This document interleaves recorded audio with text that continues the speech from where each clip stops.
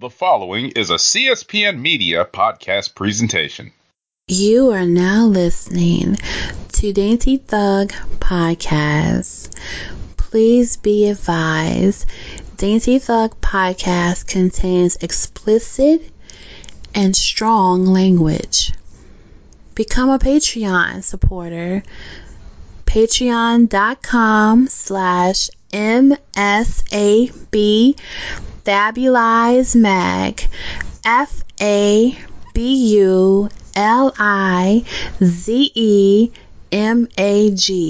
Your support allows Dainty Thug Podcast to have access to celebrities, get to events, host meetups, and produce quality content. Thanks for listening and enjoy the episode.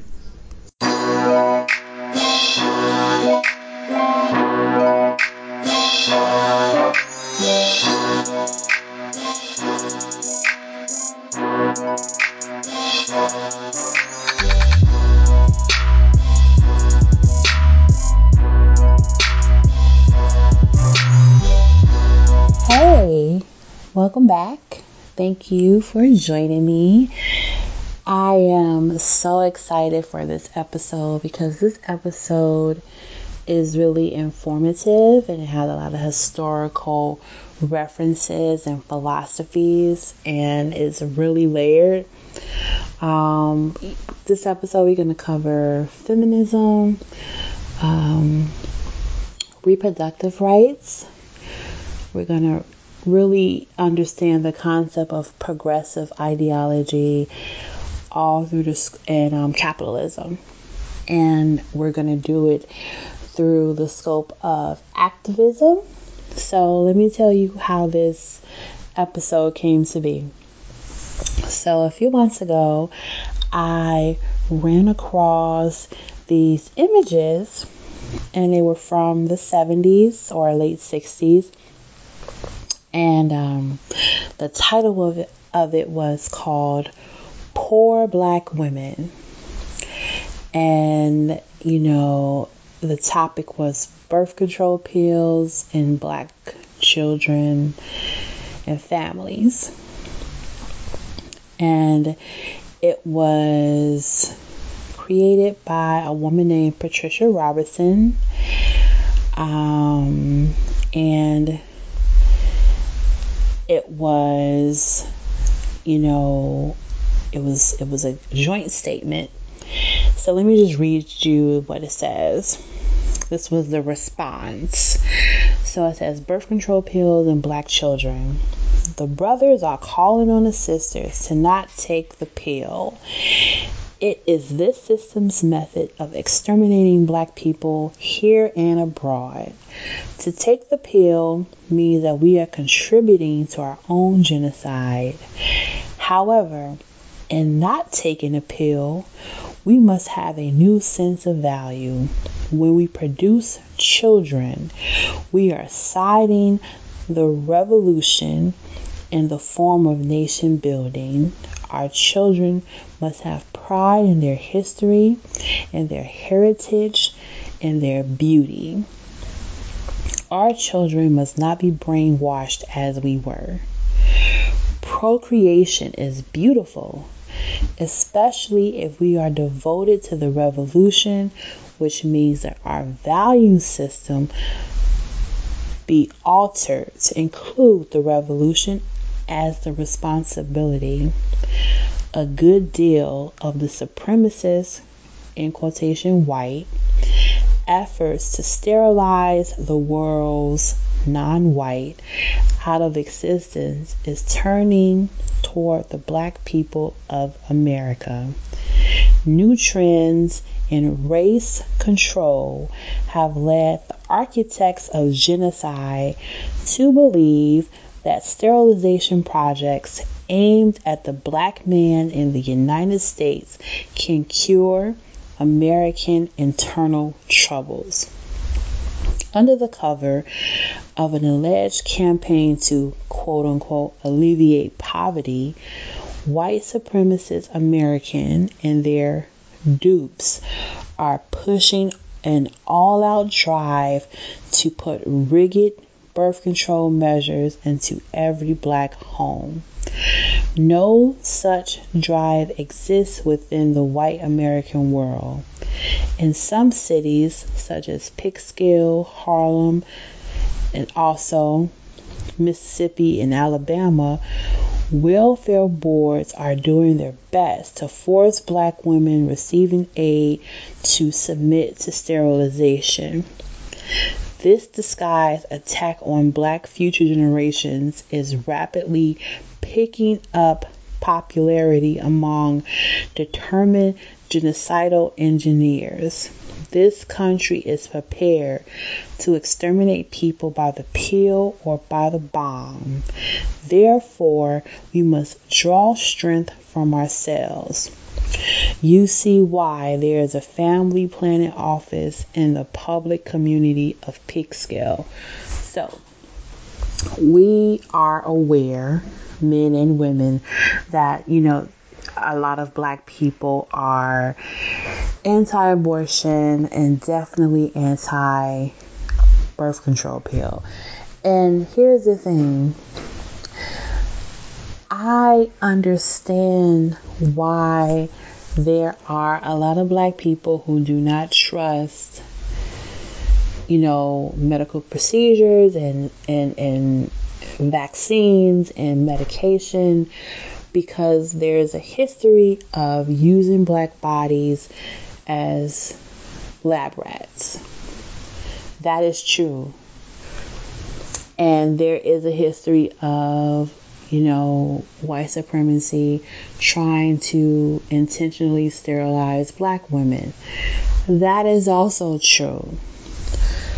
However, at the end of the day, women, black, white, and everybody else in between have a choice. And as a black woman, my choices, and even the choices I think I have, are often choices that I want to make, but I can't make them because I'm being guilt tripped by patriarchy or, other people, don't have a baby, or, have a baby because, you're building up the nation. But if I'm by myself, if I'm a single mom, if I'm poor, if I need food, it's, you should have picked a better man, or you shouldn't have had babies before you got married. So, and it kind of like aligns with how the Republicans and the GOP feel that, how they feel relationships are with men and women is either if you have sex, you should be married. If you're not getting married, don't have sex. And we know that abstaining from sex is not a real solution. And so I found this and I posted it because I was interested. So I want to read the reply. Okay, so it's called the Sisters Reply. And it's Dear Brothers, September 11, 1968. So it was the late 60s. Dear brothers, poor black sisters decide for themselves whether to have a baby or not to have a baby. If we take the pills or practice birth controls in other ways, it's because of poor black men. Now here's how it is.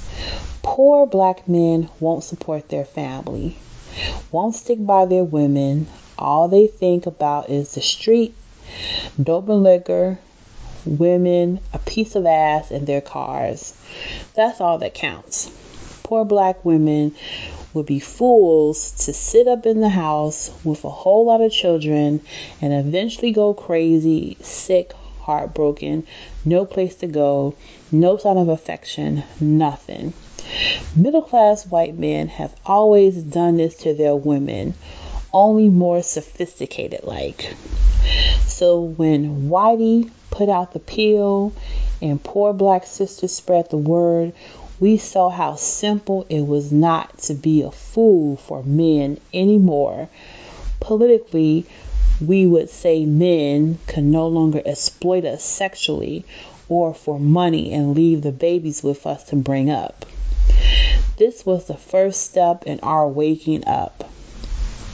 Black women have always been told by black men that we were black, ugly, evil, bitches, and whores.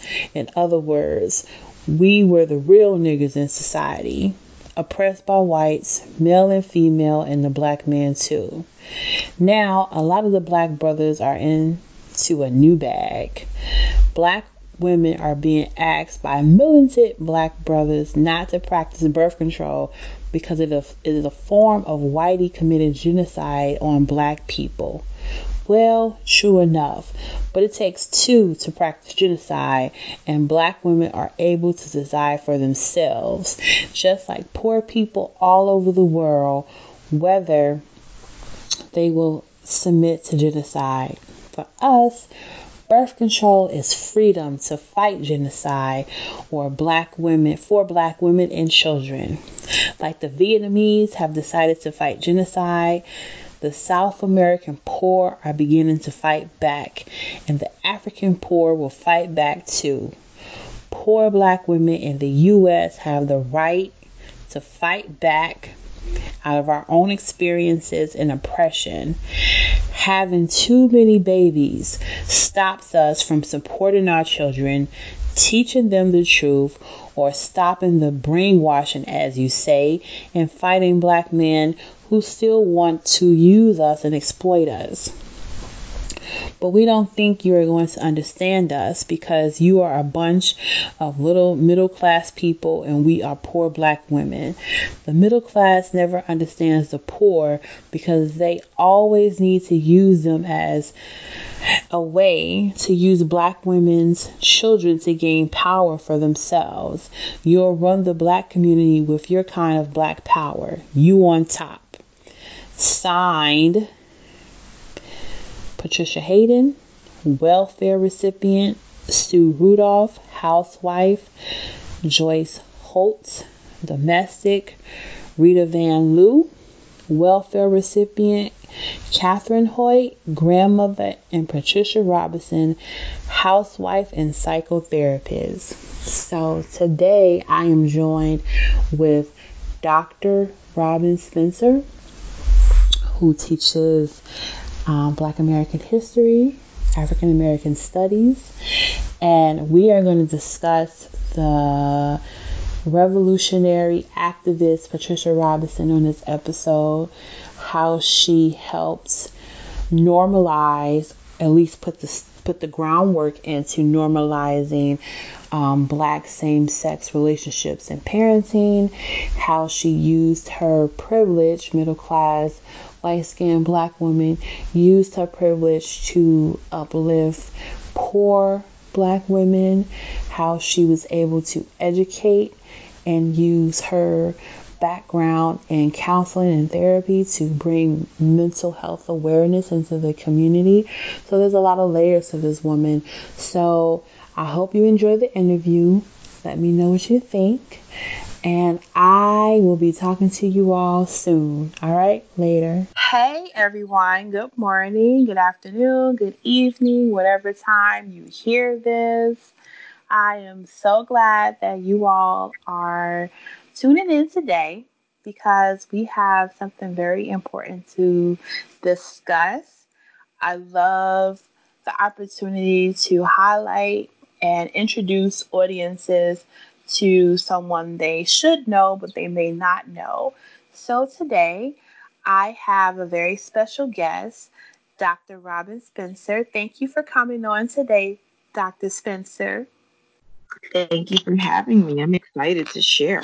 Yes, I am glad that you're here. So, not too long ago, I shared a Facebook post of a interaction communication with someone that goes by the name of Patricia Robinson. And I believe it was dated to like the late 70s, maybe, or maybe it was the late 60s. I can't remember the dates really, but it was a call of action for from Black men to ask Black women to not take birth control pills. And the reasoning, which is, some of the reasons that we hear now in 2020, is that at this particular time, this call to action was asking Black women to not take birth control pills because taking birth control pills is a form of genocide to the Black race. And in response to that, is where I was introduced to Pat Robinson because she had a really badass reply. It was like, Black women are poor, they're disenfranchised, and now you want us to keep babies when the men don't even want to stay around and raise the baby. So what are we supposed to do? So I shared it and it got, it did its rounds on Facebook and Twitter. And that's how I met Dr. Robin Spencer. And she told me that she was working on a biography of Patricia Robinson. So, can you tell us more about that? And tell us who Patricia Robinson is. Yes. Well, that document was from 1968. And when I saw it circulating on social media, I was so happy. It's called Poor Black Women.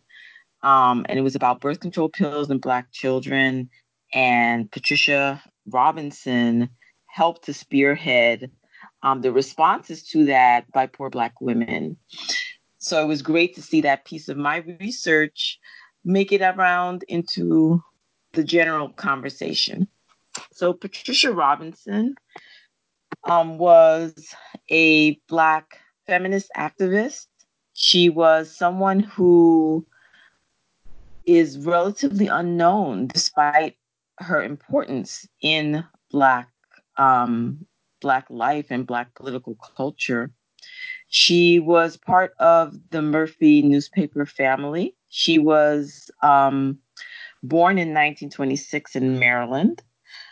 She was educated in Massachusetts.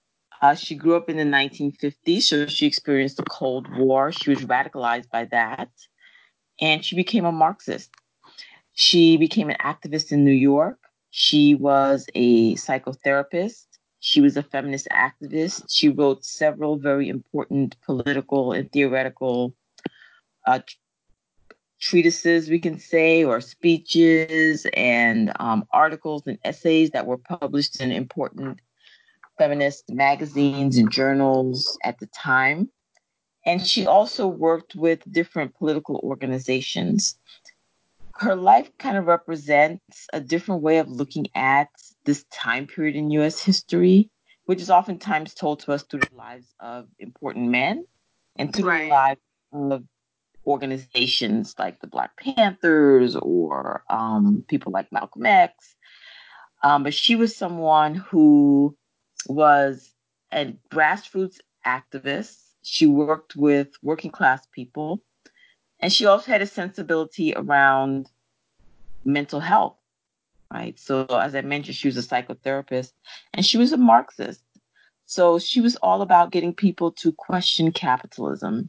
And she did that in all realms, whether she was talking to you about what you might have felt was your quote unquote personal problems in your family. She would remind you that those problems were never disconnected from the structures of society, the structures of the economy, etc. Or whether she was mobilizing people to have a critical perspective on U.S. foreign policy, like what was happening in the Vietnam War at the time. She was very much connected to a very strong critique of U.S. society at the time.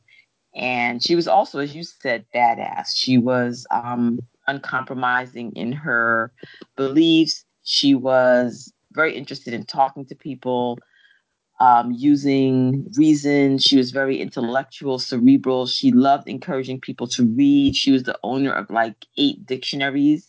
Like that's the kind of person she was. She started study groups, reading groups, and she encouraged people to read Fanon, Marx, Rosa Luxemburg, all of the brilliant feminist and Marxist thinkers of the time, as well as literature and poetry. So she was a well-rounded thinker. She was also a mother. She was married with 3 children, and a homemaker as well.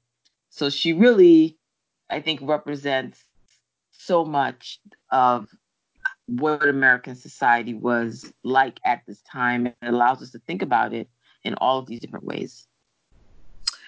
So let's start with like her background. Now, from what you told me, she grew up pretty middle class. How does, I guess when I see in a lot of anti-capitalism work, how can middle class people, I guess, combat capitalism? Or like what steps do they take? Like do they, use their privilege to just help lower income and more vulnerable people? Or do they try to go for the top and like dismantle it from the top? Like what was her blueprint for success?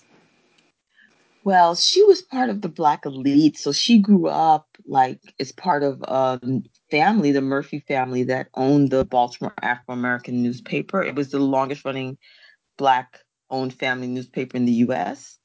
And so she grew up with a lot of class privilege, despite the fact it was Jim Crow America, segregation, violence at all turns.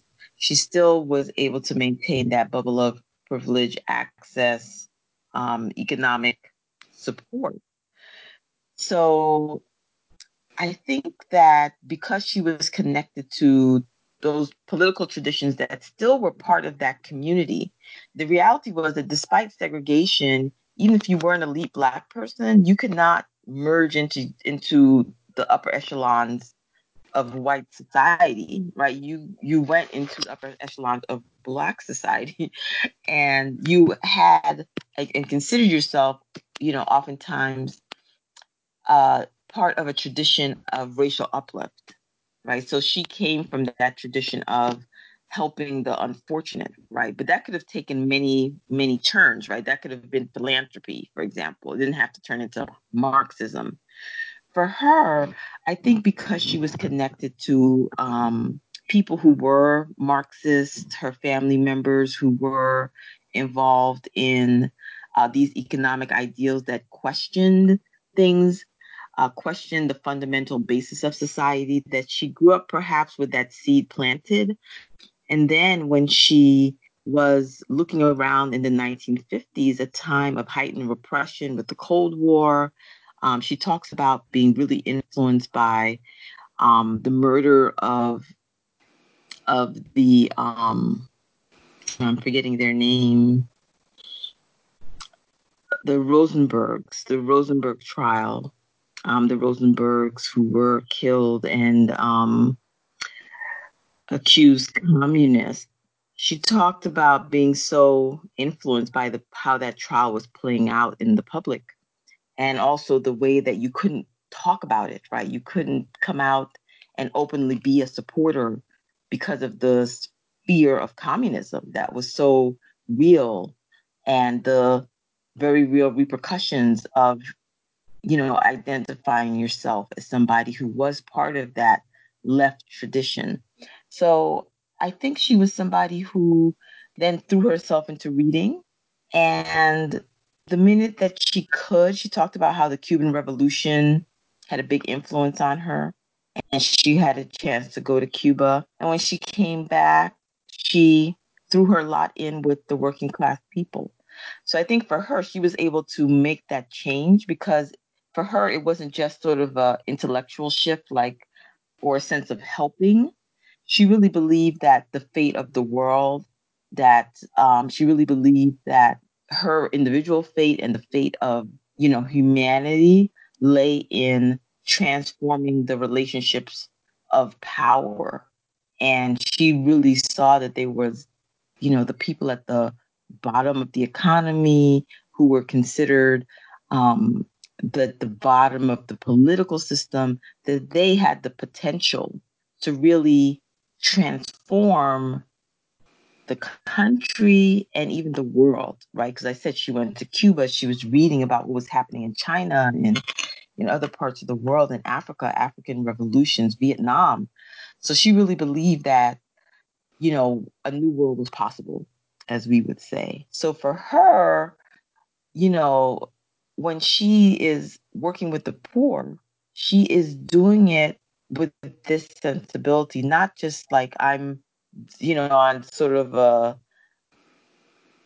looking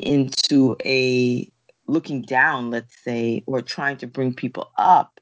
She's trying to kind of uproot an entire system. And she's not also centering herself. She was very humble as a person. It was never about putting a microphone in front of her face, getting her name out there, or anything like that. She was somebody who was very interested in empowering other people. She was in the tradition of people like Ella Baker. She was a teacher. She wanted people to empower themselves, go out, create their own organization, create their own things, figure out their own way forward.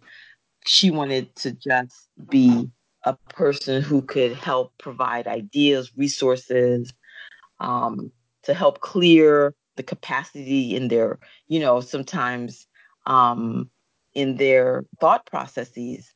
And again, I think it was important that she was a psychotherapist because she helped people to understand that, the impact that maybe poverty was having, on stress levels and how stress levels could impact human relationships and how discrimination could impact the way you're moving through the world and the way that the hierarchies that you see in society could be mirrored in your own family. And you have to figure that out to move forward. You just can't be like, I'm fighting the man and then come home and be, oppressing your children or be oppressing your partners, right? If you're looking for freedom for the race, you also have to be thinking about freedom in your human relationships too. So she was part of a group of, radical psychotherapists at the time who were on the left, who were really, trying to transform everything. How would you explain what radical motherhood would look like for her? Well, she's mothering at the time of the women's movement, at the time of debates around feminism, around Black power and Black pride and Black consciousness. She's mothering during this upsurge in civil rights, this anti-imperialist movement. So for her, she very much, I think, wanted to open the door to those kinds of political involvements for her kids. So I think for her, radical mothering meant talking, I think, to her children about what was going on in the world. I think sometimes today there's a sense of shielding, like we can't let the kids get too enmeshed in what's happening. Sometimes even now what's happening in, 2020 United States, you get the sense that the school is trying to filter or wants to filter. But we know, especially for children of color, Black children, sometimes they're in that world. They can't be there is no shelter for them in the same way because the world is a war zone for them, oftentimes, depending on where they are. So there's no sort of safe harbor. And she could have made a safe harbor for her kids where they were sheltered and they didn't know what mommy was doing. And let's not talk about oppression, or we don't need to know about hunger or, what's happening in Vietnam or China or Cuba or Tanzania at this political moment. But she very much took it on to bring her politics home. And she did that through her reading, the books that her children would see around, through her conversations at the dinner table, through the types of activism that her children would see her taking part in, and even through the ways that her kids would kind of find things normalized. And then when they would go to school and try to bring those ideals from home there, they would kind of find that, oh, okay, everyone doesn't think that Cuba is a great place. Mom went to Cuba, and when I go to school and talk about mom's trips to Cuba, everyone is not thrilled by that. In fact, no one is. In fact, I'm facing repercussions because of that. You know, I think that sometimes kids get into the bubble of home and they're used to certain things, but they'd be like, oh, we're vegan here. We don't eat meat. And then you go to school and everyone's like, what are you eating? you know, and you have to like, oh, in my family, we do it like this. It's a moment of education for the kids. So she was very much like that, very transparent with her politics. I think she saw herself as a nurturer.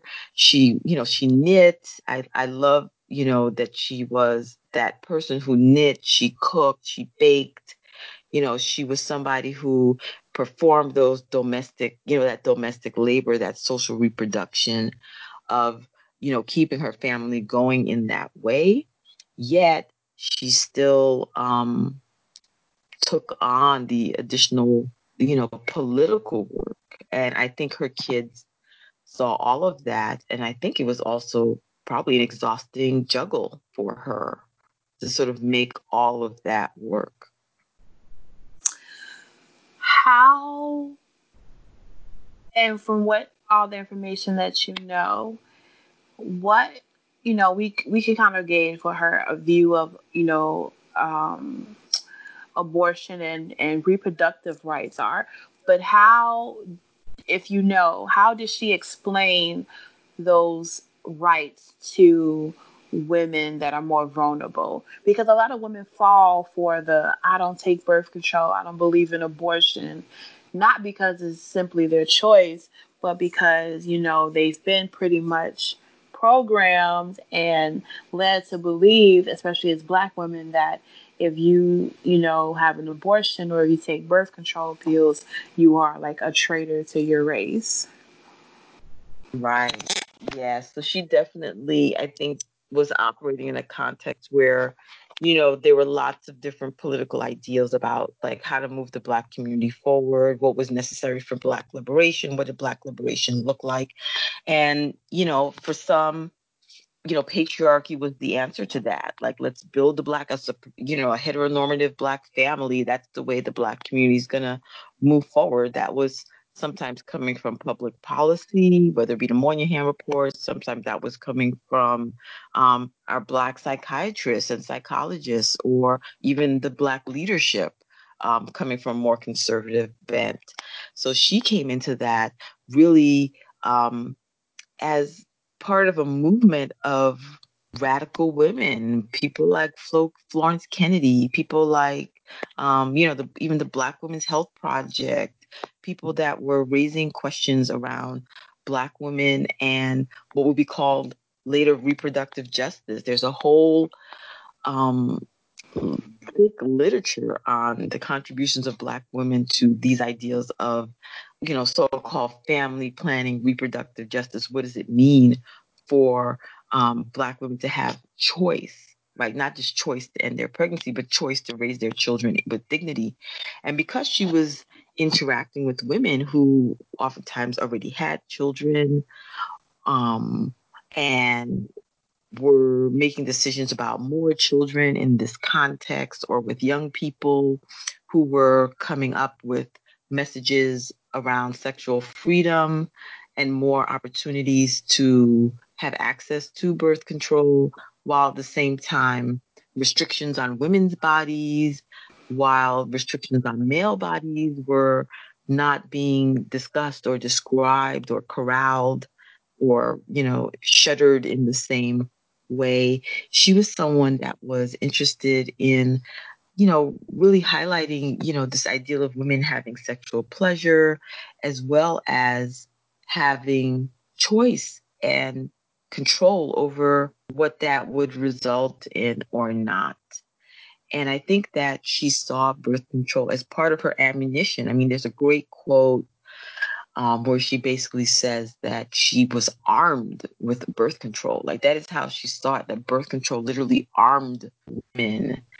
And if you think about just the terror of that, every single time you engage in sexual intercourse, you could be making a decision around parenting, right? This was the reality for so many women, right? Before the days of legalized birth control, before the days when, you know, termination of pregnancy was, was legal, right, to think about freeing women from that burden of worry, right, so they could just simply live their lives, right? That is what she saw birth control doing for women.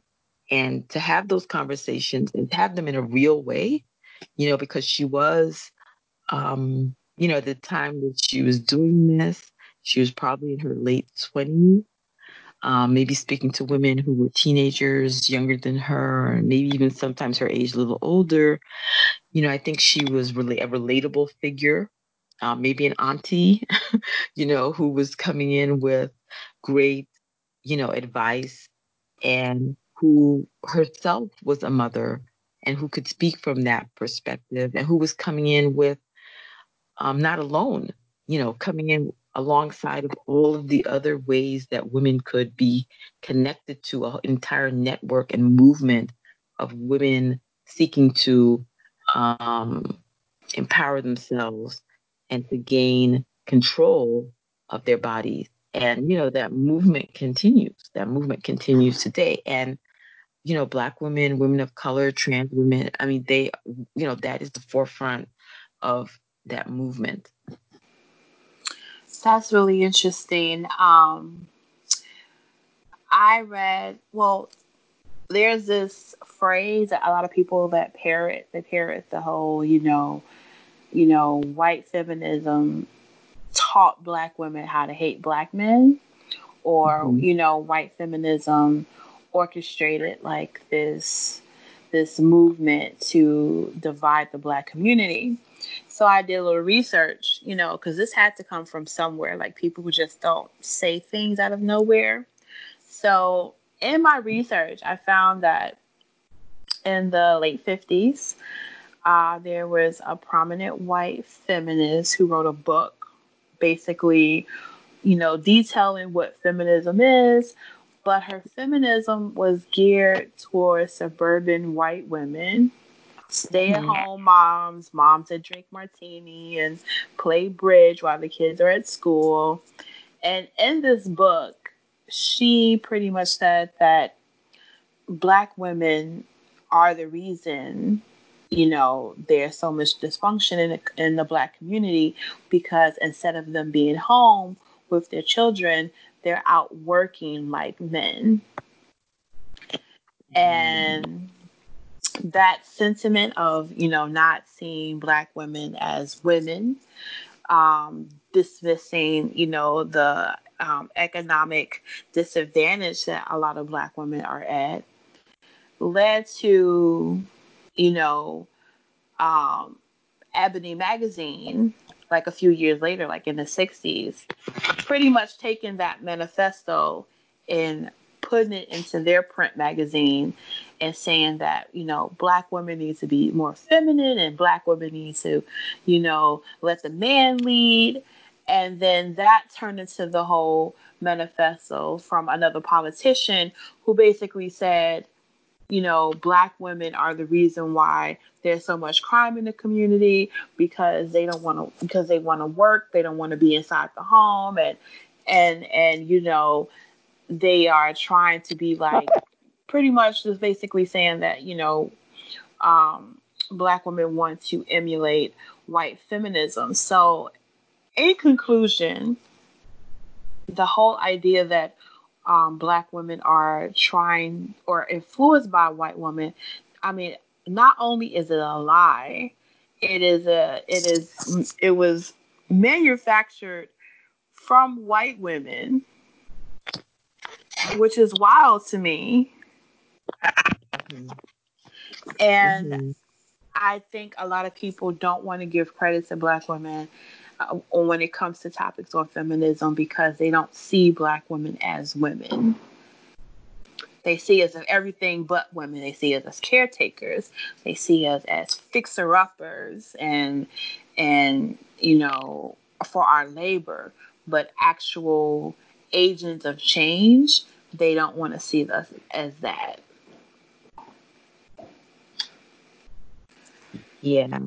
I mean, I think history is such a good way of clearing out some of the misconceptions around, the role of feminism in the Black community. There's a long history of feminist ideas. There's so many great books on this, but even before I say the two books that I'm going to recommend, I just say talk to the elder women in the community and don't say the word feminism. Talk to them about their lives, and you will hear stories of women's strength, endurance, um, partnership, and support for all elements of their community, the women and men in their community. I mean, that tends to be, the history of Black women. Anytime there's a great quote by Anna Julia Cooper, Black educator extraordinaire, where she says, "When and where I enter, then and there, the whole race enters with me." And I love that quote because it just speaks to the fact that whenever Black women have opened doors, they have not just rushed through the door and like dragged their sisters through the door and slammed the door on the brothers. Never. They have opened the doors for everybody, men, women, children, elders, the disabled. I mean, not under every circumstance, but there have been many moments, right? Because of course feminists have their blind spots. Feminism does not preclude problematic, engagements and, being above criticism. Certainly not. But we can definitely look at the ways that we can say that within the Black feminist tradition, there has been a long and, recorded history of alliances with male allies, oftentimes in the face of attacks by, people who don't support the tradition or want to rip it down. There are two great books, like you were saying about all the women being white, all the women, Black women being seen as women. Mm-hmm. There's a great book called But Some of Us Are Brave. All the women are white, all the Blacks are men, right? It just is that same idea that when you think about women, you tend to be talking about white women's experience. When you think about Black people, you tend to be talking about Black men's experience. So where do Black women fit in, into those categories? If when you talk about women, it tends to be white women's experiences. If you're talking about race, it tends to be Black men's experiences. The idea of Some of Us Are Brave, I think, is part of that. And then the second book is called Words of Fire by Beverly Guy Sheftall. And it's just a compilation of just speeches from Black women from the beginnings of this country up until, semi-recently. And it just gives you a sense of all sorts of feminist speeches over time. So I love those two books because it really gives you a different sensibility of it. The idea that white women somehow created feminism and the Black women kind of jumped on the bandwagon is just so historically inaccurate. I think for Pat Robinson, she really saw feminism as a way to ground her anti-imperialism. Mm-hmm. Talk about beauty, to talk about mothering, to talk about wellness and mental health. She saw it as a way of bringing everything together in a way that sometimes people think feminism is a women's issue. Women's issues have been all the issues. Wait, you're breaking up a little bit. I hear that. Okay, I have not. Yeah. So for her, feminist issues and women's issues were issues of war and power and poverty, not just, what people might narrowly conceive of, schooling of children is a feminist issue. She would be like, yep, as well as U.S. foreign policy in Afghanistan is a feminist issue as well, right? So she was involved in all levels of justice work. And that's what she felt she had to do as a Black feminist. And that is what I think Black feminists have done, radical Black feminists anyway. I mean, she was a radical Black feminist. You definitely have liberal Black feminists. You have, there's as with any tradition, there are lots of political tendencies, not all of which are progressive, but she considered herself, or I consider her to be a feminist that was on the left. How can Black women be more radical? Especially right now in this culture, because I feel like we're in the height of like pop stan culture. Like a lot of us, and I'm including myself as well, because I'm not on the outside of it. We look at some of our problematic faves as a way to, and with hopes that our problematic faves will do something to shake up the table. Like I'm talking about like an Oprah, because she's a billionaire, and other rich, affluent Black people. How can we be more radical in these times right now? And what do you think Pat would want us to do, or at least engage in? I think that's an excellent question. It's so hard because I think sometimes, I feel like Black women have been asked to do so much, right? Can we just be sometimes, right? Mm-hmm. But I think one thing I would say is just to think about that long tradition that I mentioned that Pat came from, of service to community. And I think that is still part of what Black women do oftentimes, holding up families, communities, being the pillars, being the connectors, being the bridges. That's what we do. But to also maintain that critical perspective and making sure that we're feeding our minds. Because I feel like we're kind of in a society with a lot of junk food readily available to us, right? If you just think about like the junk food that's available in our neighborhoods and things like that. So how do we feed ourselves with things that are going to enrich us? And one of the things to do is to turn to history, learn about the warriors of the past, nurture the warriors in our present, make sure that our girls are growing up, even if you grew up and you didn't learn about, the great figures of Black history, make sure that our girls know who those figures are, so they have a new horizon for themselves that is beyond Beyonce and Michelle Obama and Oprah. Yes, those are big cultural iconic figures, but let's put people who have tried to bring justice, try to transform the conditions of the poor. Let's make sure they know who Ella Baker is, who Septima Clark is, who, Diane Nash is, and who, all of the amazing women who were part of the Black freedom movement. Let's make sure they know who those people are, not just the Rosa Parks story 5,000 times. And if we tell that Rosa Parks story, tell it anew. Tell them that Rosa Parks was about stamping out the sexual abuse of Black women. Tell them that Rosa Parks in the 70s supported Malcolm X, that Rosa Parks went to the Black Panther School. Give them that Rosa Parks, not just Rosa on the bus. So I feel like we need to be more discerning. We need to sidestep the readily available junk food. Yes, we need to rest. We need to clear our minds. We need to, not be on at every moment. We deserve those moments of self-care and rest. But I see a proliferation of book clubs in our community, spearheaded by Black women. Mm-hmm. Those are the places where we can read different kind of books together. I see that, that's one space for Black women. I see a rise in the number of Black women who are coming together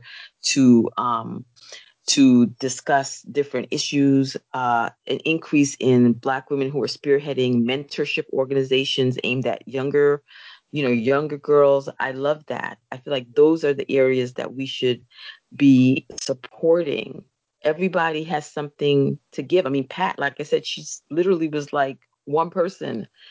She was not like a starter of groups. She was part of a few organizations, but she was not, again, somebody who was out there with the microphone. Everybody is not like that. She didn't want to be the Dr. King or the Malcolm X with the microphone. She was a behind the scenes person who built relationships, who was a teacher, who was an educator. And that's something that we all can do. Because I think that sometimes we think we have to be that firebrand or have to have a certain personality to be a leader. But we can all be leaders, whether it's even just saying, hey, look, I got 6 nieces and nephews. I'm going to make sure that they're going to know that it's not just February for Black History Month, and they're going to come out. By the time they're 18, they're going to know 18, important Black men, women, queer people in history at least. And that's my responsibility to these kids in my family. And they're going to know that. That's one thing you can do. And then you're going to say, well, maybe they can get together with a few of their little friends and let me start a little organization now, or once a month, let me start a Saturday school. Pandemic, kids don't have anything to do with their kids. What about let me start a Sunday program for my little cousins, friends? Once a month they can watch a movie and we can discuss it politically. Let me just look at what they're looking or listen to what they're listening to. Because sometimes kids don't want to be like, oh, it's all educational. But if you just take them where they are, hey, let's look at what you looked at. I do that sometimes with my daughter, like, okay, you looked at this, I'm gonna look at it too. And then we'll discuss, hey, I saw some colorism in this little series that you were looking at. Let's discuss that. Why is it that the people who were the girlfriends all look like this? What do we think is being said here? Right? These are the ways that we can engage kids. And I think that being an educator, Black women, they went to the South after the Civil War and became those teachers, newly freed men and women, right? So educators. Patricia Murphy Robinson was an educator. Even though she was a teacher formally, but she created different educational environments, freedom schools, where people could learn. And I do think that would be my charge for today's Black woman, just to think about how can you create a freedom school in your life. It doesn't have to be big. It could just be, like I said, your family. It could be your book club. It could be your church group. But how are you forwarding a conversation about freedom in your circle? I think that's what Patricia Robinson would want us to do. And I think she would want us to think about capitalism, right? That was something that she was very passionate about. She really wanted people to have understanding about the economic system. She wanted people to understand how things work, and that part of that would help us to understand our choices, right? There's something to be said to understand that just to take a sneaker. I mean, just to take a sneaker and to sit some young people down and talk about the history of the sneaker. Where was it made? Who made it? What did they get paid? And why are we paying 100 times sometimes what it was cost to make this thing to some corporation, right? That's capitalism. And taking capitalism and not making it into something that feels like, oh, I'm not an economics professor. How can I break down capitalism to people? Kids, adults, we understand capitalism. We know what it is, and we can see it in the things that we pay for, all the things that are now free during this pandemic moment that we're in 2020. All of a sudden, things that used to cost a lot are somehow now free. And all of a sudden, the people that were fighting for dignity and a minimum wage are now essential workers, right? Mm-hmm. This is a moment capitalism is becoming very clear, right? Unemployment, the lines that we see, I think that there's an opening right here, right now. And there are always these openings. And just to have people do it, just take women, say, let's talk about hair. Let's start with this wig. Where did this wig come from? Whose hair is this? How much did they get paid to give this hair? How much are we asked to charge, being charged for this hair? What does this mean? That's capitalism. That's breaking down capitalism in our lives. And that is what she was about, just taking the big concepts and bringing it down into something that you could see And it's not about shaming people, wagging your fingers. No, no, no, don't participate. But let me tell you, once you start to figure those things out, you start to make some different choices. It's just like when you go to those fast foods and they tell you salt content is this. When you see that salt content, it's kind of hard to go there in the same frequency that you used to. Maybe you still go, but it's hard to keep going what you're used to when you're looking at that calorie counter or that sodium list. So we want to, she made things clear in that way. She let you know what was on the menu and what it was costing you. And I think that is the charge for this generation of sisters. I think I read something that alluded to the context of how marriage can be used as an oppressive tool for women, specifically Black women, because that's always kind of like stressed. The traditional family union, the traditional family nucleus that's kind of used to berate and even at times, belittle Black women. In the context of Robinson, how do you? I mean, we know she was married and she had children of her own, but what do you think her views would be on the traditional idea of marriage, especially with Black women, in that context of oppression? Mm-hmm. That's a good question. I would have to sort of think that through because I think, if you think about her time period, she talked about sort of, in the biography I'm writing, we'll see her go from being that young girl who got married with beautiful lace and long gloves and the biggest church, and had a reception with hundreds of people to somebody who, was quite different. So I'm guessing her views on marriage probably changed over time. But, she was at a time, she got married at a time where women, were basically junior people. You couldn't have bank accounts. You were, like your husband's authority was a big thing in your life. In terms of your ability to make transactions, to operate in the world financially, right? That was the reality. So I know that being in a marriage protected her. It certainly provided some, companionship. It provided financial stability, given that, she was coming from a background of financial being well off. But I think her husband also coming from that kind of background, the fact that they both worked, I think was one of the reasons that empowered her to go off and do all of this work with people without the fear of, being reliant on a certain type of 9-to-5 job, right? So her marriage did provide that economic base. So she, I think, understood the economics of marriage, right? So she read, as Marxist theorists talked about, the economics of marriage and what that meant, as well as the ways that the family structure sometimes mirrored the worker boss relationship in the world, with women being those unpaid labor. And we see this now that we're in this 2020 pandemic moment, and it's so clear exactly what all of those so-called stay-at-home mothers were doing all day. All of the labor is now incredibly visible, in terms of the work that it takes to keep a household going. That maybe was invisible before and it wasn't conceived of as labor. So she understood, and she also did that labor in addition to her other labor.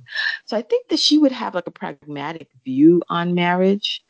I'm still sort of figuring out her persona in some way. I don't know if she also had a romantic view of marriage or a flowery view of marriage. You know what I mean? Like about love and those sorts of things. She read a lot of poetry. She read Baldwin, she read fiction.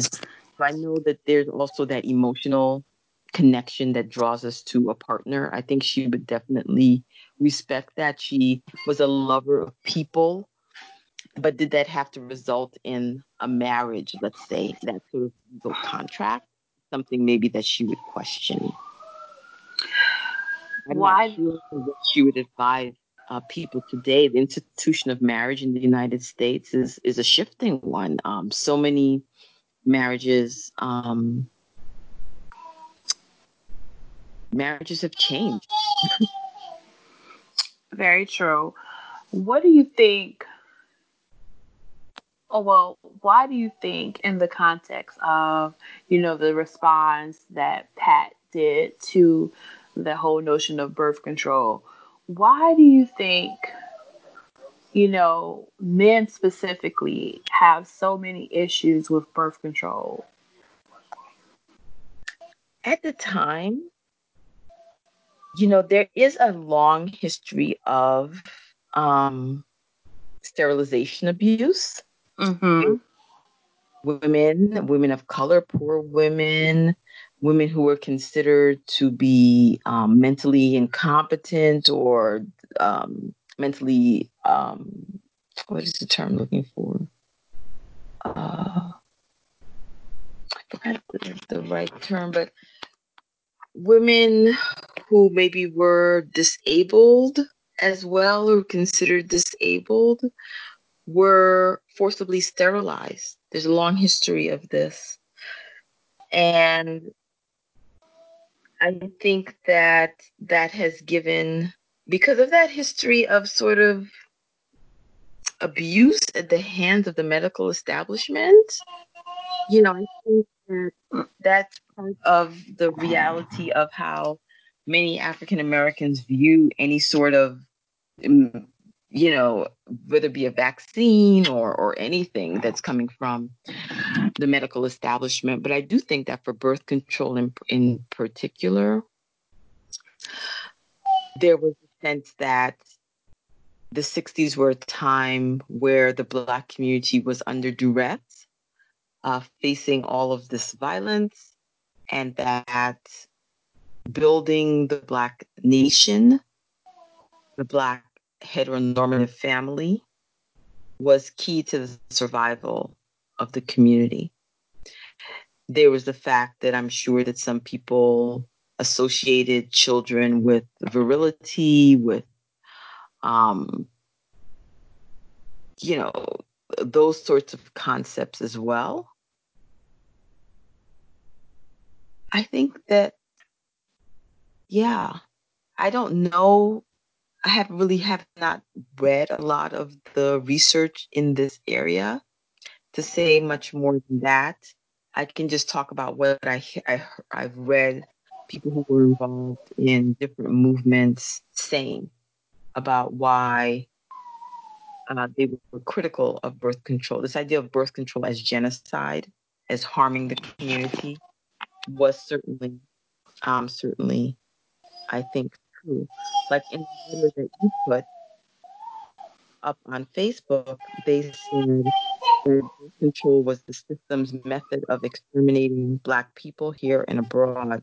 To take the pill means that we are contributing to our own genocide. That's reproduce children, we are aiding in the revolution in the form of nation building. Then it goes on to talk about the role of children. So there was this sort of idea that reality. Now, Pat comes in with her very real on the ground with these women saying, hey, look, it's one thing to talk about theoretical children, but physical children need Pampers, diapers. They need to be fed. They need to be loved. They need to be educated. They need to be nurtured. And who's going to do that work for these children that are produced, to build the nation? Are these men going to step up? And looking at the evidence of these women I've been working with, that has not been the case. So it's actually irresponsible to promote for these women to continue to have children. And these women stood up and said, no, we're not doing it. Because it's totally changes our lives, and it's a task that we carry on by ourselves for the most part. That's really cool.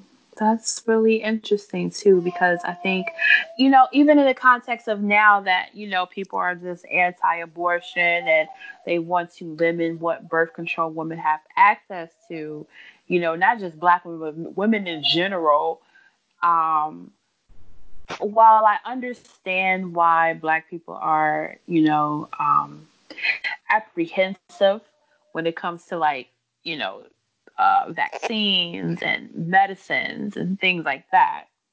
Over the course of the decades since the pill has been made available, now we're in the age where, like, men are in power, and they are controlling the law.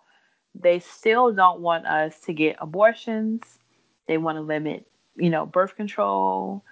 And I don't understand, in the scope of patriarchy, you hate abortion, you hate birth control, but women are still becoming single mothers across the board.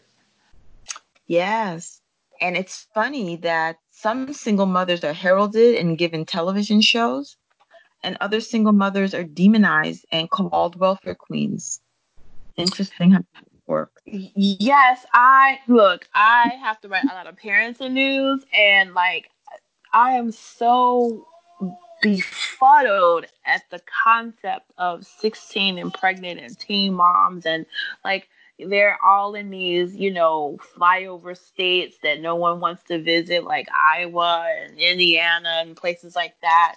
And, like, these teens are having these children, and having one, two, three, and, like, that is okay because I guess, they're straight, but I don't understand, why it's okay for one person to be, one group of people to be okay, and then another group of people to be the worst. I mean, I do know, but it's not fair.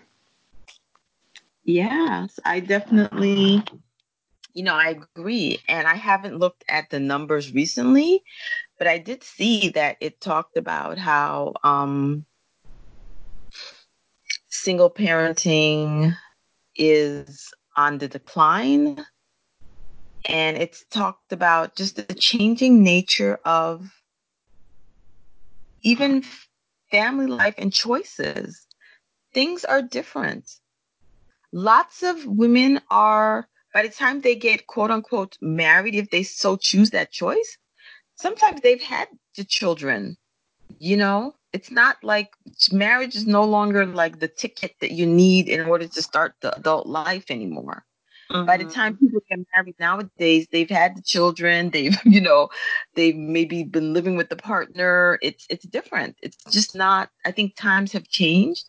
And I do not think that the standards that some people like to hold up as these sort of mystical, unchanging, fixed values have adapted to the reality. And when you look at it, who can meet those values? If it's not the quote unquote heartland of the United States, it's not urban United States, it's not rural United States, then why is it even being held up as as something to aspire to or something to bludgeon people with, if many people are now making the choice to start their families, at a time when they feel is works for them?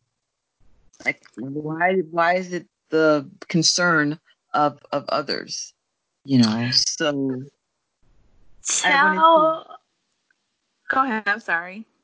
Oh, that's okay. I was gonna read a line from the the document that Robinson wrote, where she talks about poor Black women, where she says, it is time to speak to the whole question of the position of the poor Black women in this society. we have the foregoing analysis of their perspective. And she talks about the real sense that there was a myth that Black women were free, that they weren't as oppressed as Black men, right? Because they were women and they weren't victimized in the same way. That was the perception. So her response to the birth control question was really an analysis of Black women's realities and making that visible. So I thought it was interesting to think about that was part of the response as well. That it wasn't just a response about the narrow question of birth control. It was a larger response to say, hey, this is Black women's condition. This is what's going on inside of the Black family. And it was coming from her work with Black women as well, and kind of thinking about how to make that real. And she also, in that same document, articulated a response alongside 5 other women, where they say Black women have always been told that we were Black, ugly, evil, bitches, and whores, right? And then it talks about Vietnam, like the Vietnamese have decided to fight genocide, the South American poor are beginning to fight back, and the African poor will fight back too. Poor Black women in the U.S. have to fight back. So again, it speaks to not just a conversation about is birth control good or bad, but these are women whose minds have been expanded and who are making connections, who are saying our situation here is connected to this global reality. And what you brothers want us to do, we're not doing it. And we're not doing it because we're making individual choices. We're doing it because we're a part of this large global movement of women, right? And that is how they saw themselves. And some of the women that signed, welfare recipient, grandmother, welfare recipient. Yeah, I thought that was so awesome. Yeah. I thought that was really awesome. So, what have you learned from Pat Robertson that has impacted you personally? Ooh, that's a good question. I guess I have learned that it is important to connect, to sort of make the connections. As a professor, I read so many books. Like if you come into my office or my home space, you'll see that there are like hundreds of books. When you go into Pat Robinson's home, you see she has over 1,000 books there. Yet her books don't just live in her mind. She took those books and she took that knowledge and she shared it. She was almost a library. And she encouraged people to read theory, read people like Marx and Lenin and Mao, and she would give them dictionaries. She would talk through the concepts with them. And for me, that is what I took away from Pat Robinson, this idea of breaking things down, that it's just so important that is what our job is as educators, is to take the materials that we have and as tools and not just see them as tools for us, or not even that it's a tool that we're putting into someone else's hand. Like, oh, I'm giving my student this fact about Malcolm X, but I have to think about having them understand that it's a tool and they can pass that tool on to somebody else. It's not just now that I taught it to you and now you've got it. You know, she constantly made it almost like a hot potato. Like you got the knowledge and you had to get it, use it, pass it on, with that kind of quickness. And that is what I kind of have taken away from just my initial study of her and her life, is this idea of sharing the knowledge. She did that through talk therapy. She, just the power of communication, right? Being a talker and the power of talking to people, sitting with people, sitting with their kids. She offered babysitting, as a way of just helping people out. And that was one way of getting to, you get to know their kids, you get to know them. People trusted her because of that. She just made herself useful. And that's so different than now. I just feel like sometimes when people with resources come into a situation, they come in and they take it over. It's all about them. It becomes their thing. They become somehow the focal point, and they take up all the air. And she was able just to go into situations and sit with people and just sit alongside of them and share. And that is, I think, one of the most powerful parts of her legacy. That is another type of leadership that's just as powerful as standing up with a microphone somewhere. She was able to pass on in the tradition of people like Ella Baker and Septima Clark and all of the great Black women educators. I sort of see her in that light. And, I'm a Black woman educator, so I am inspired by that. Let's talk about her documentary film. When I first connected with you, there was a limited screening about her film. Could you just tell us, what's all in the film? And we need to get this out to the masses as soon as possible. Yes, there's a wonderful effort that's being undertaken. I'm part of an archive committee with Pat Robinson's daughter, Robinson Kirkpatrick, and her mentee, one of her mentees, Lupe Family, to just keep her memory alive. So Lupe has written a fictional work called To Face It, which includes a character in it that's based on Pat, whose name is Pam. So she's kind of being kept on in the literary tradition, her teachings, and her daughter has upkept her home archives in Florida.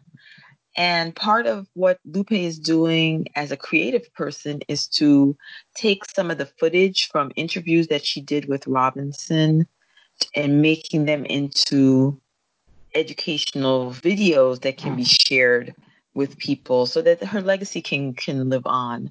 So she has a trailer for the first part of it. It appears in 2 parts. It's called Black Revolutionary Molecule, and you can see parts of it, arrange to see parts of it by contacting her directly. So she screens that. And I'm not quite sure the long range plans for it.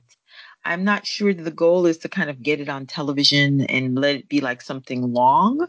I think there's a sense of trying to create shorter videos of maybe half an hour, 20 minutes, really understanding that for this generation, sometimes shorter visual content goes over better. People are willing to sit down and, watch something that's half an hour or 20 minutes and have a discussion more than they're willing to, go through an hour or something or an hour and a half. So the idea is to get, put these into like short, interesting, short videos that can be shared where people can learn about Pat and then have a conversation about what her ideals were, learn more about the archives. We're also fundraising to upkeep the archives and keep her legacy alive as well. And I'm also writing a biography of her as part of that project. So there's some exciting things that are going on in terms of preserving her history. So we're hoping to put together some kind of online content to go along with this interview that would allow an audience to see Pat talking, whether it be in a 10-minute segment or a little more, and then to hear from people who knew her and to talk about some of her ideas. Because when you hear her talk about things, you're like, oh my God, how did she know? She talks about like prison at a time. She talks about it like before this massive increase in the prison population, where she talks about people becoming extraneous and the need to warehouse people. And then you're like thinking, oh my gosh, she's talking about prisons. She talks about mechanization and how labor is going to be shifted when now we'll have machines to do things. And whether we think about ourselves self-checking out or all the things we do that have the word self in front of it, that was once a person or human being that did that work. And what did it mean to sort of shift work away from people to these machines, to hear her talk. She's so visionary in terms of what she's thinking about. It's really brilliant. So I really hope that more people will have the opportunity to just hear from her directly. That is so awesome. I aspire to be like her in a lot of ways. And I think she's a good activist, a good model for what what activism looks like and how to use your privileges in community. And I am looking forward to your work that you're putting together for her based on her life. Can you tell us more about your upcoming book that you're doing on her? Yes, I'm very excited to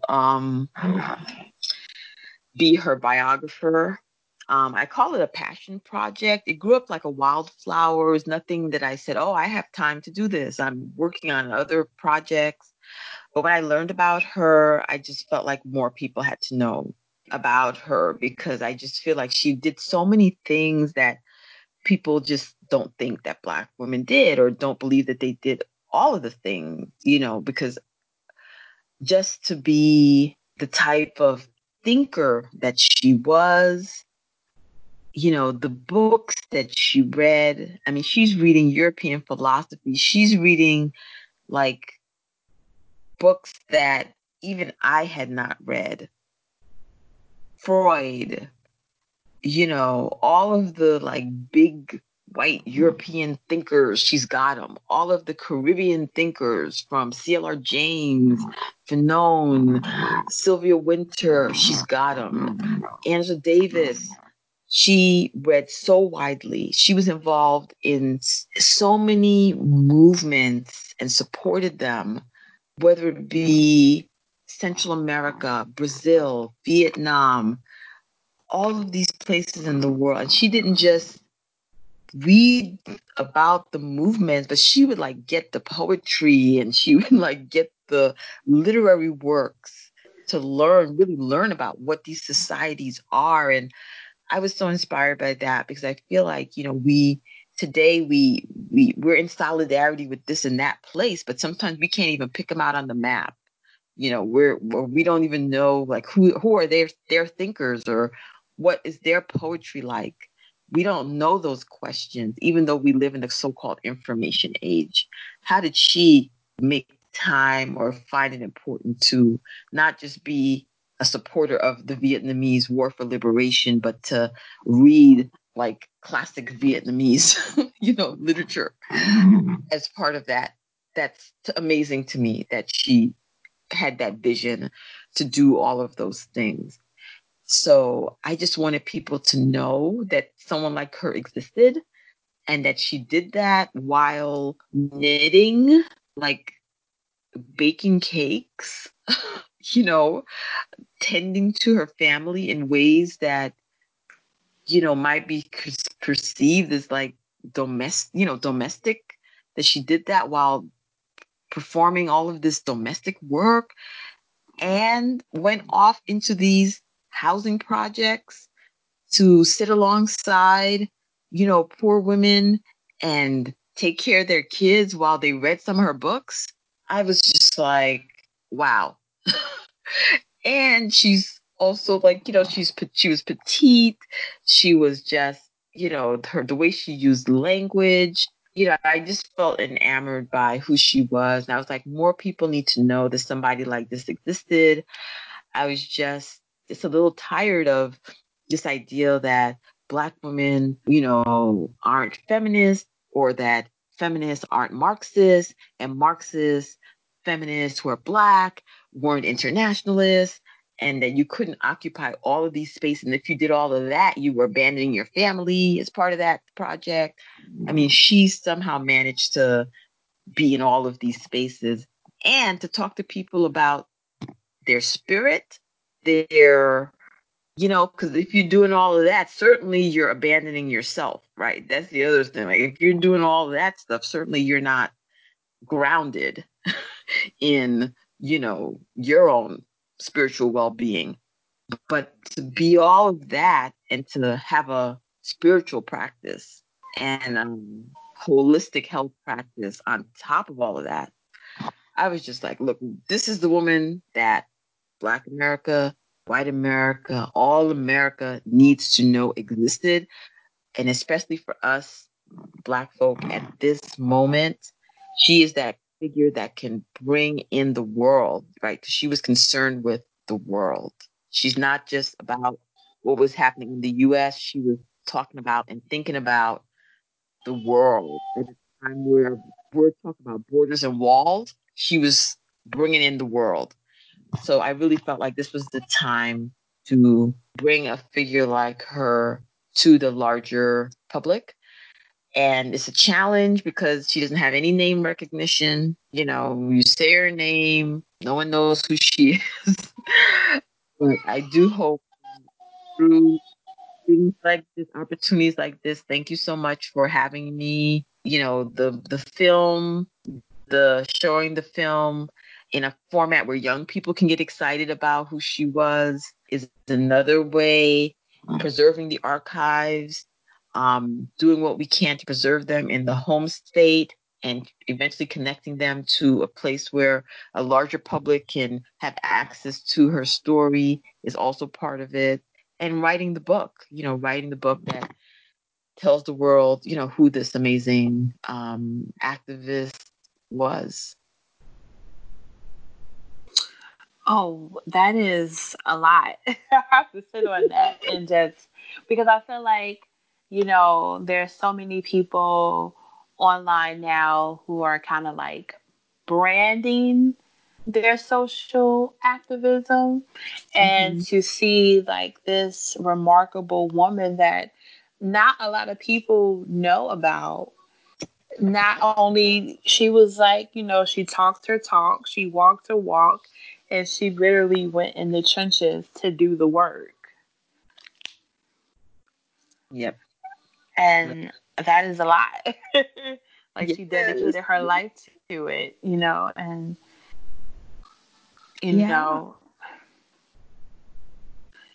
wow, that's amazing. So I am looking forward to watching this documentary. I hope we are able to set up something so we can, watch it as a group online or like Zoom or something like that. And I'm looking forward to your book because I cannot wait to review it. Thank you. What do you teach, by the way? Well, I'm at Lehman College and I teach courses in U.S. history, focusing on African American history. So I have courses on the Civil Rights and Black Power movement. I have Black women in the U.S. I have I've taught a course on the U.S. war in Vietnam and history and memory, and I've taught African American heritage. So I teach those type of courses at Lehman. What are some books you recommend that you read on your leisure time that you enjoy? Well, I have so many favorite authors. I love Edwidge Danticat, the Haitian author. She has so many brilliant, wonderful books. So I have been slowly trying to read everything that she has written. One of my favorites is called Claire of the Sea Light. So I want to recommend that. I love Jesmyn Ward. She is an author based in Mississippi. One of her most well-known books, I think it won the National Book Award, called Salvage the Bones. And it was about a Black family in the few days before Hurricane Katrina. It's a brilliant book. I love all of her books. I think her writing has spoken to me like almost no one's writing has done in forever. I just got a great big volume of poetry by Lucille Clifton. I love Lucille Clifton and her poetry. And so I want to recommend her for people who like to read poetry as well. And because of the loss of Toni Morrison, I'm revisiting some of her books as well. I read some of her older books that I think maybe hopefully, I want to say we all read, but I'm hoping that we all read. But I had not read some of her later works, like Jazz and Paradise and things like that. So I'm reading some of her books that were a little later in her writing career. So I'm reading those as well. You know, I was watching I went to go see Angela Davis at in Philly for a Dr. King remembrance, and I saw her recently. I think it was a few days ago. Oh no, last weekend, where she and Nikki Giovanni were talking on a live stream. And I love the way Nikki Giovanni talks about Toni Morrison. Like, she talks about Toni Morrison like she's still with us. And that's very touching. Mm-hmm. Like, she doesn't talk about her like she's part of the past. She talks about her like she's here with us right now. I picked up on that right away. Like, she talks about Toni in the present tense. Wow. Mm-hmm. I love it. I love it. There's been so many amazing moments of community that have come out. You would think that these boxes that we interact are through now in the era of social distancing, these computers would make things feel so separate, but there have been definite moments of sisterhood that I've experienced watching some of these events and podcasts and Facebook Lives and things like that.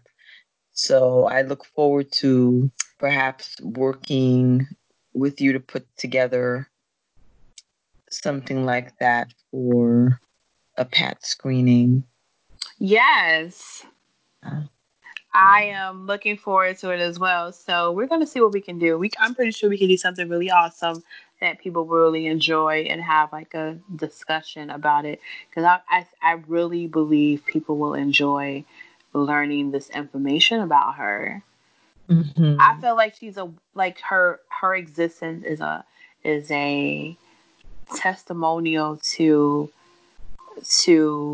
Black women just doing all the work and not getting credit for it, the proper credit. Yes. Mm-hmm. Yes, there's so many people like her. That's why I was like, I have to write about her. I have to become her biographer because her archives were available. There's so many women who've done this work, but then the stuff that you can have the evidence to be able to prove what they did is not there anymore. And to have the proof, to have her books, to have her papers, to have the stuff she underlined and her notes and her spindles and all that stuff is a gift, is a testimony to the preservation spirit of her family. So I'm happy to help cultivate, Pat's wildflowers. Hopefully, more will spring up. More will spring up. You know what? I love a good book. Like, if I get a book from like discarded from the library, you know how like libraries do their sales and it's like $1 for a book. I love when I open a book and it's like marked up where people have like put notes and stuff like that. Because I like to see when I read a book what part of this book really spoke out to this person that they had to like underline it. Yes, definitely. I love that too. It just gives you a sense of the history of the book. I think sometimes with now libraries and stuff, it's, we encourage people not to do those things, but I like seeing that stuff. when you get a used book, it's almost like you're in someone else's mind. Yes, it's so cool. Yeah. Oh, well, I want to thank you for taking the time out to talk to me about Pat Robinson. She is such a badass and definitely a superhero in every which way of the word presents itself. I can't wait to learn even more about her, and I am looking forward to this online viewing of this documentary so we can all talk about it. I'm so excited. Yes, it's coming. It's coming. So I want to thank you, Dr. Spencer, for spending time with me to talk about this amazing radical Black woman that we all need to be acquainted with. I thank you for your time. I appreciate the history lesson. This was so informative and so cool. I appreciate everything.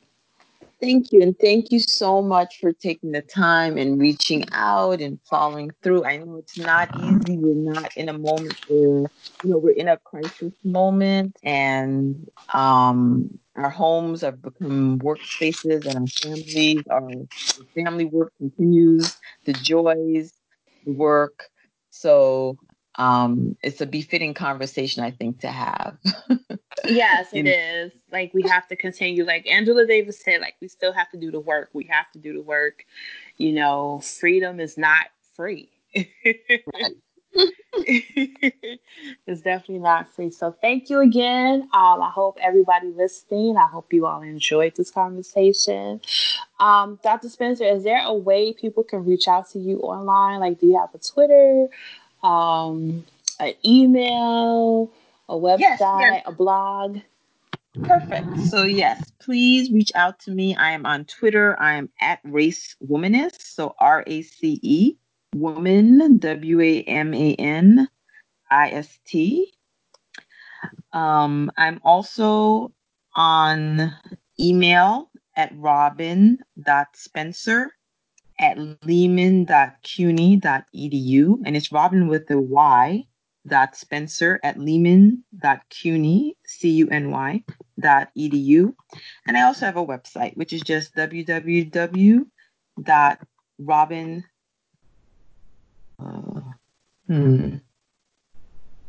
Sorry. That's okay. I'm following you on Twitter right now. Okay, great. I have to make sure. I'm like, do I have my middle initial in my website page or not? I think it's www.robincSpencer, but I'm going to see.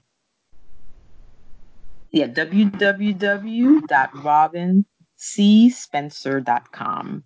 So www.robincSpencer.com. All right. Well, thank you. I hope you enjoy your day. Stay safe, stay healthy, and enjoy the rest of your week. All right. Thank you so much. All right. Thank you. Bye.